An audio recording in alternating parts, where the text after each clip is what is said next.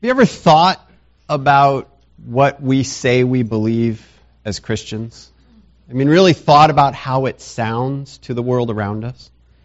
And maybe you've been in conversations with people. Maybe you're sitting here today and you're thinking, I know exactly how it sounds because I think you're all nuts and I don't really want to be here, but so-and-so dragged me here. So I'm here. Don't raise your hand. And don't raise somebody's hand on their behalf.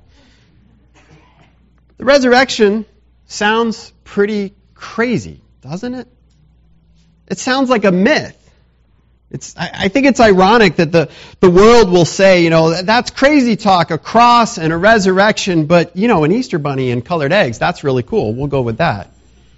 See, there's somebody calling right now saying, what are you guys doing in church? That's craziness. It is, on one level, crazy, isn't it?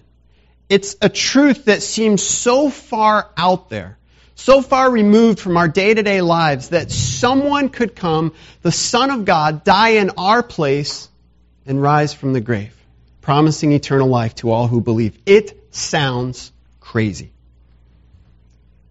And then to be able to say, because of all of that, we can be changed. We can be made new. So I want to help us to understand that yes, this is extreme. Yes, it's crazy on the one hand, and yet it's really not that far removed from things each one of us have gone through. So I want to tell you something I know about you. I know this about you because it happened to all of us. You see, when you were in your mother's womb, when a baby is in their mother's womb, the heart works different than after we're born. Did you know this? It's almost backwards. You see, in the mother's womb, the baby's heart draws in blood from the connection between the mother, where the baby's blood's picked up nutrients and oxygen. That baby's heart draws that in, pushes it out to the body. So it's bringing in, we'll call it good blood, okay? This is one of those sermons where nurses and doctors in here are just cringing, like, oh, just hold it, okay? My microphone, my time. All right? I'm just trying to make it how you can all understand it. Yeah, we'll say that. No, this is how it makes sense to me, okay? Good blood comes in the baby's heart, and then the baby's heart pushes that to the rest of the baby's body, and then back to the connection with the mother, where it picks up the nutrients and the oxygen, and it all keeps going. Okay? Good blood comes in, pushed to the body, the bad blood goes out. You with me so far? Okay. Did you know at the moment of birth, the heart changes like that? At the moment a baby is born, there's a valve in the middle of the heart that slaps shut. Because at that moment, the baby's lungs, the baby's intestines and digestive system that were absolutely worthless and would have been a waste of having the blood go there, are suddenly vitally important. And that baby takes their first breath. And at that moment, that valve slaps shut. And when it does, the blood gets pushed to the lungs and to the digestive system. Just like that. And other things take place that reroute the blood in the body. So now, as opposed to in the womb where the heart was drawing in good blood and then pushing bad blood out, now it's drawing in the bad blood from the body, pushing it to the lungs, pushing it to the digestive system, then pushing it out to the rest of the body and repeating the process. Now, nobody's going in there and taking the little connections in the baby's body and just saying, okay, unplug this and we got to put it here. And, if this was a car and it was to be so replumbed, if you would, at that moment, somebody would have to take out all the parts, start switching things around, say this goes here, because now it all needs to work different. And that all happens within moments of a baby being born. Isn't that fascinating?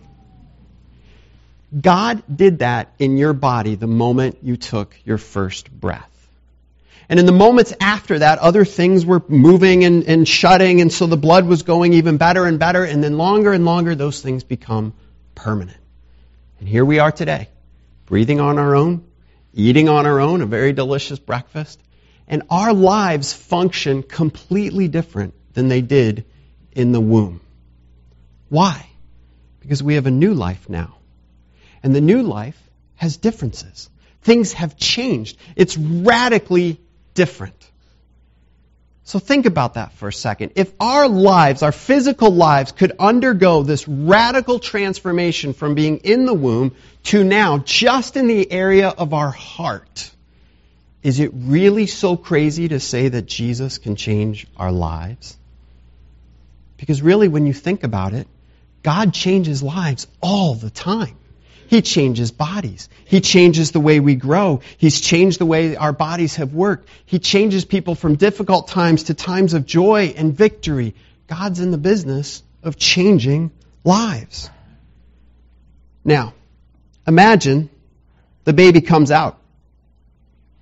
And if at that moment that baby could think and realize what was going on and maybe was aware even in the womb, and it's sitting there in the womb thinking, this is great, everything's going well, I got everything I need, Mom's giving me everything I need, Mom's taking everything I don't need, this is a wonderful situation. And then the baby comes out and goes, what? Are you kidding me? Wait a minute, Doc, do you not understand how my heart works? Doctor, I take in good stuff, I give out bad stuff, and that all happens in the womb, and now all of a sudden you're making me use these two things you call lungs, and you want me to eat stuff, and wait a minute, that's not the way, doctor. It's not the way my body works. I know how my body works. Put me back. I often think that babies are totally aware, they just can't quite talk yet, and that's why they cry all the time, because they just don't, it's just all they can do. But could you imagine? I mean, for 9 months, that baby has lived a certain way. Everything is gone the way it should go. Everything worked just fine. And now suddenly, their bodies have to work completely different. And that baby might be tempted to say, no way, Doc. This is not going to work for me. I don't like this arrangement at all. Please put me back. And I think sometimes, when we hear about the gospel, it seems so foreign to us. It seems so out of place with our life and the way we live and the world around us, and we say, this is craziness. This is so far out there because it's different. It's different than what's normal for us. And we're like that baby saying, no, I know what's normal. And Jesus comes along and he says, no, you don't. Let me explain to you the new normal. And so we're talking this morning about living the resurrection. What does it mean to be alive and to live our lives in light of the fact that Jesus, the Son of God, rose from the grave? Because that truth has changed everything. So we're going to start by looking at the idea that the resurrection is powerful. Think of the power that could raise the Son of God from the dead after bearing all of our sins. You know, that baby, after it's born, would have a hard time understanding that now it needs to eat for itself. Now it needs to breathe for itself. It thinks, I know the power that was in the mother's womb. I understand the way that worked, and everything was fine there, but now this is different. And somebody needs to be able to say, no, it's okay. You're still going to get your food and your oxygen and your nutrients. In fact, a lot of it you're still going to get from the mother. And you know, the bad stuff that you don't need anymore, that's going to get rid of too. And a lot of the stuff you're going to give back to the mother. And it's going to work out. Just let that set in a little bit. Okay. I just worked the dirty diaper into an Easter sermon. Okay. I've got a 2-year-old. It's always on my mind.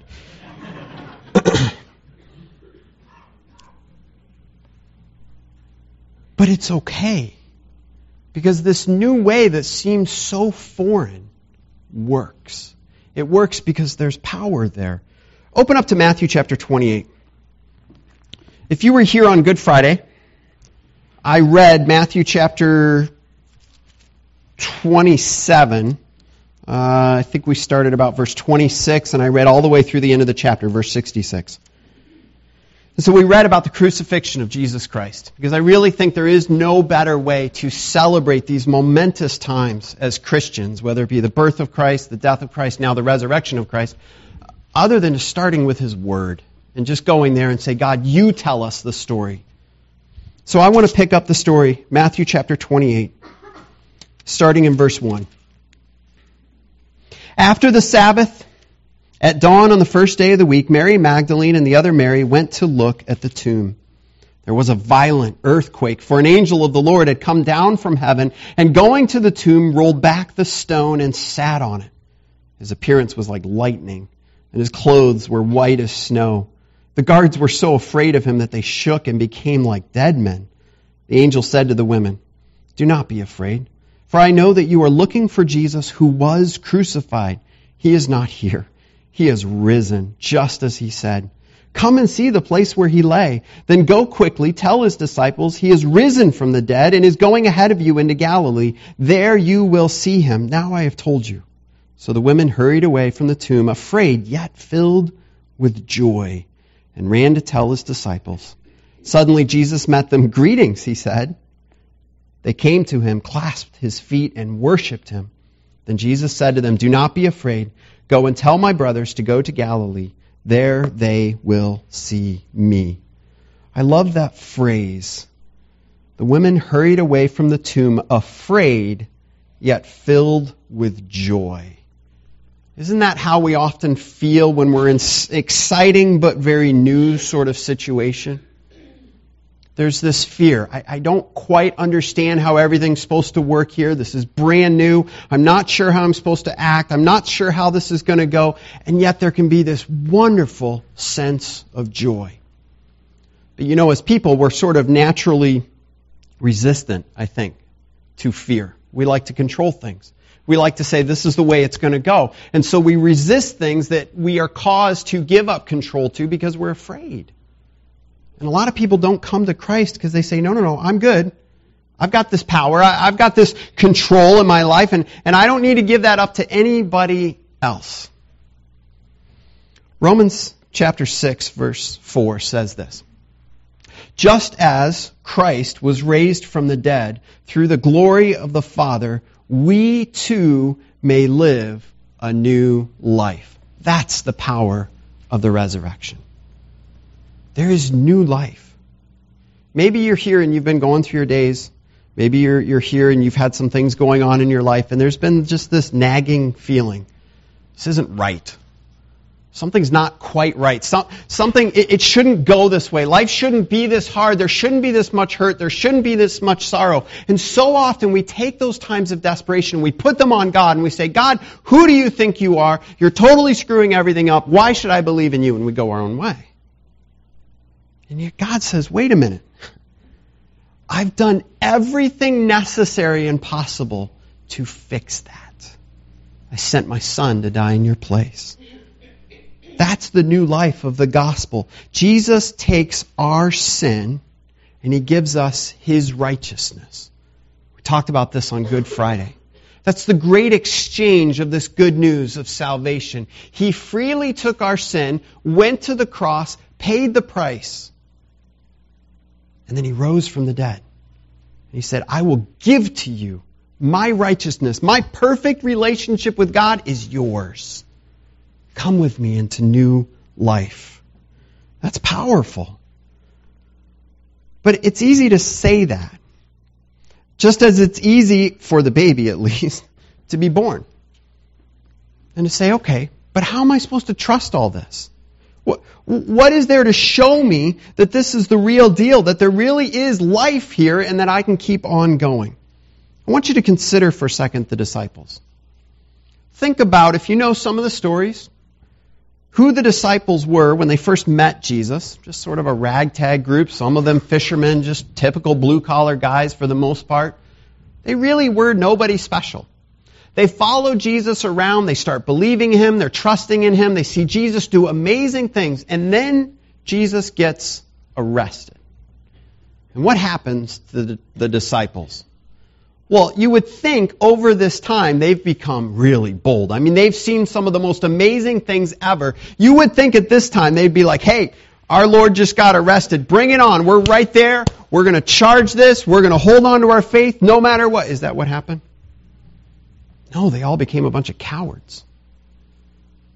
Peter, kind of one of the leaders of the disciples, this guy that was so bold that he would jump out of a boat and walk on water because he just wanted to be with Jesus, he gets confronted by a little slave girl who says, hey, you know that guy that they're arresting, right? And what does Peter do? To a servant girl who had no power and no authority, Peter goes, I don't know that guy. I don't know him at all. We have this picture often of people in the Bible as giants of the faith. Like they're these superheroes. We need to take a really hard, close look because they're not superheroes. They're us. They're just typical people struggling to hold on to their faith.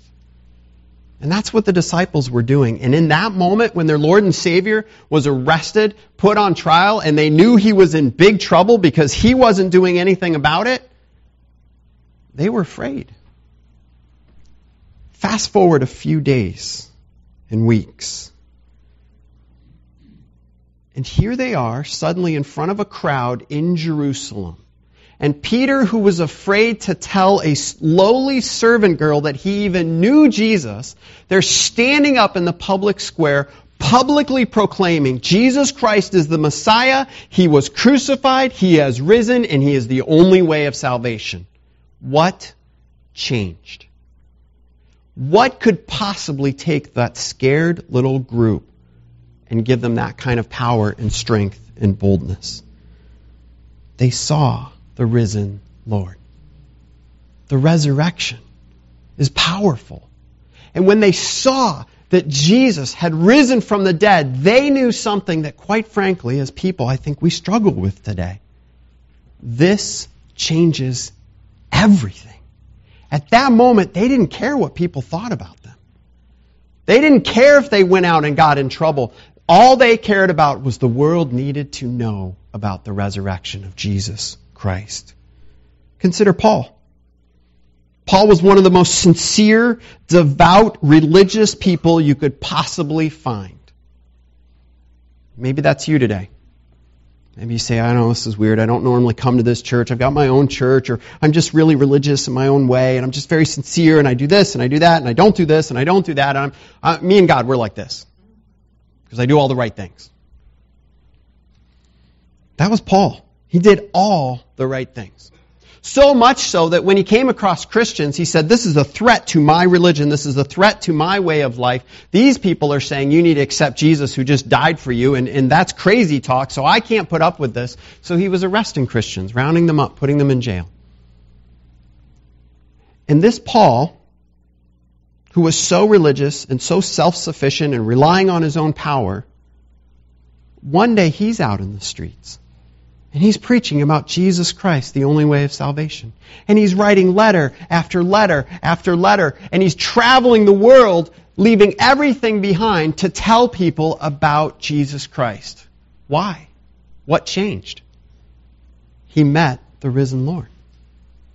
The resurrection changed everything for Paul. When he met Jesus on that road to Damascus, when Jesus appeared to him and said, Saul, why are you persecuting me? And Paul's going, or Saul, Paul, whatever you want to call him. He goes, wait a minute, you? And at that moment, I think something in Saul's mind just clicked.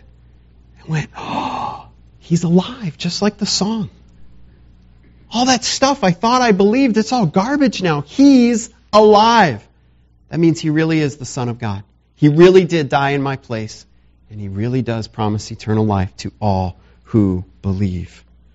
2 Corinthians 5:17 says, therefore, if anyone is in Christ, the new creation has come. The old is gone, and the new is here. That's pretty powerful stuff.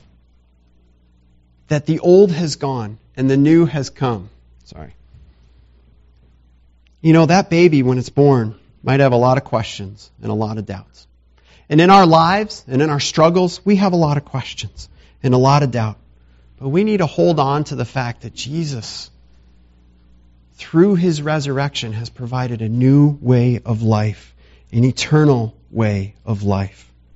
But His resurrection isn't just the power for our life, it's also the proof that the gospel is true. The unborn child only knows one way of living. All he knows was what's going on in the womb. That's it. That's his whole existence. We know one way of living. We get up, We do our work. We do the family thing. We do maybe some church stuff. We do things on our own. And if we do A, B, and C, then D, E, and F will happen in general. And if they don't, we call that a bad day and we try to get over it. And we just keep going. Cause and effect, cause and effect, cause and effect. And we grab onto things to give our lives meaning. We grab onto things to give ourselves hope. What if, for that baby when they're born, what if there was somebody that could say, hey, kid, I know this is rough. I know this is a big change, but you know what? A few of us have been through that before. We've done this. Do you think that would mean something? To have somebody be able to come to you and say, I've gone through this. You're going to make it. Maybe you've lost a loved one, or you've been through a difficult time, or a new job, or whatever it is, and somebody comes along and is able to say, man, I've been there. Hey, let's talk. Doesn't that mean something? Doesn't that give you encouragement to be able to keep going? Look at 1 Corinthians 15:20. 1 Corinthians 15:20 says, but Christ has indeed been raised from the dead, the first fruits of those who have fallen asleep. Now, I know that's one of those passages you go, okay, I don't get why we're talking about this. Do you know what a first fruit is? When a farmer is about to collect their crops, they would go out early because some of the things would ripen a little bit early. They'd be ready to be picked out a little bit earlier. And the farmer would go out and just collect a few of those early ripening fruits or grains or whatever they are. And he would bring those in. And he would say, how's it taste? How is it? How's the health of the plant? How's the health of the fruit? And he would look at that, and they called that the first fruits. And he said, if this little bit that came from that crop is good, then I know this is going to be a really good year. Because that's what the rest of my crop is going to be like. It's the first fruits. It's a sign of what is to come. That's what the Bible says Jesus is to us in His resurrection. When we look at Jesus, we are seeing the proof of what God can accomplish in our life. The new life that He has for us.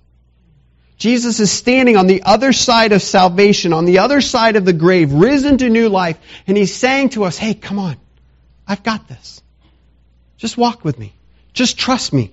I've been there. I've gone through it, and you will too, because I've given you new life. In this passage, 1 Corinthians 15, and if you're visiting with us, we're actually in a series on 1 Corinthians. We're walking through it. We'd love to have you join us. We're about halfway through. We'll get to 1 Corinthians 15 in probably about 2 months, but we'll get there. So I'm skipping ahead a little bit. Somebody looked at the chapter that we have to deal with next, and they said, are you preaching that on Easter Sunday? No, it really doesn't fit. There's some hard topics in 1 Corinthians. But in this passage on the resurrection, Paul says, look, if Christ has not been risen, then this life is all there is. This is it.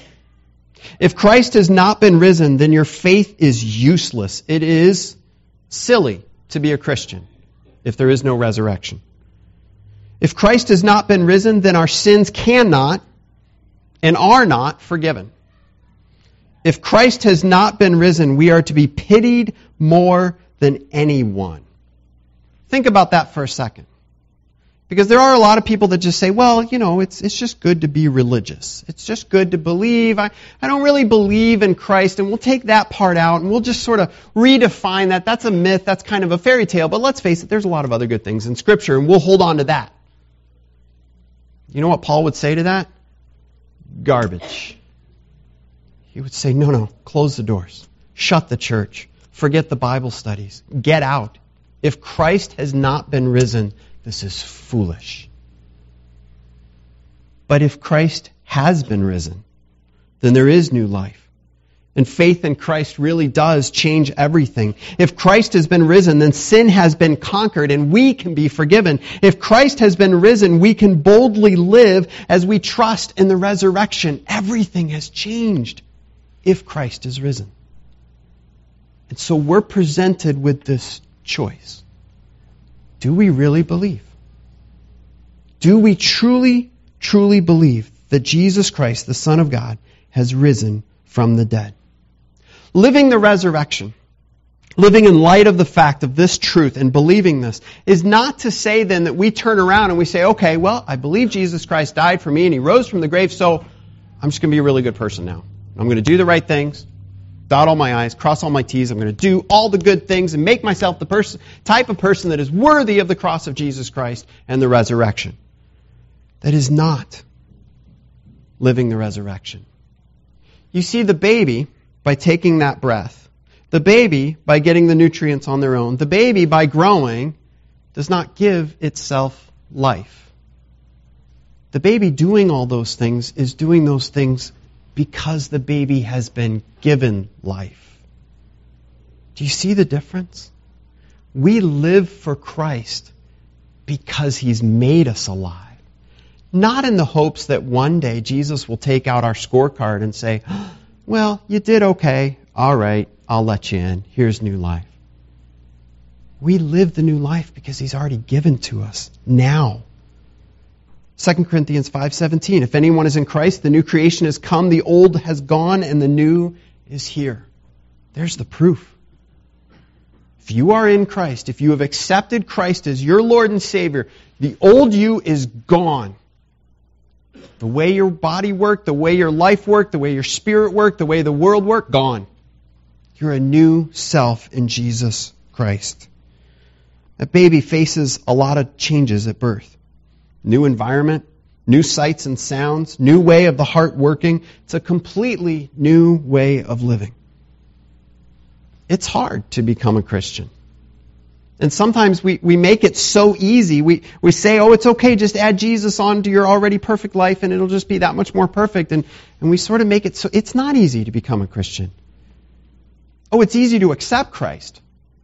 But then it's like our brains have to be rewired. All these things we think are normal suddenly aren't normal because Christ is risen from the dead. And we have to factor that into everything that we do. It's a completely new way of living. But Jesus looks at us and says, I've got this. Trust me. The world's turning against you. It's okay. Trust me. You're having doubts. It's okay. Just trust me. You're going through a tough time. You're suffering. You're sick. Jesus is saying, trust me. I've got this. If I can raise from the dead, I've got you. That's the proof. On the cross, Jesus shows us the full extent of our sin.